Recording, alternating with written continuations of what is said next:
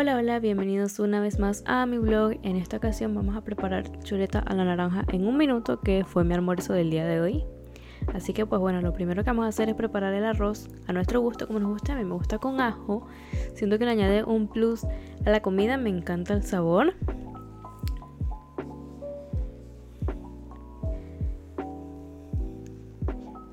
Y pues para preparar la chuleta yo utilizo jugo de naranja normal del súper, la pincho un poquito para que se concentre el sabor y aderezo con ajo granulado, con pimienta negra y con un poco de sal. La dejo reposando unos 30 minutos o un poco más.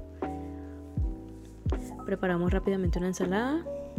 Colocamos la chuleta al sartén junto con el juguito.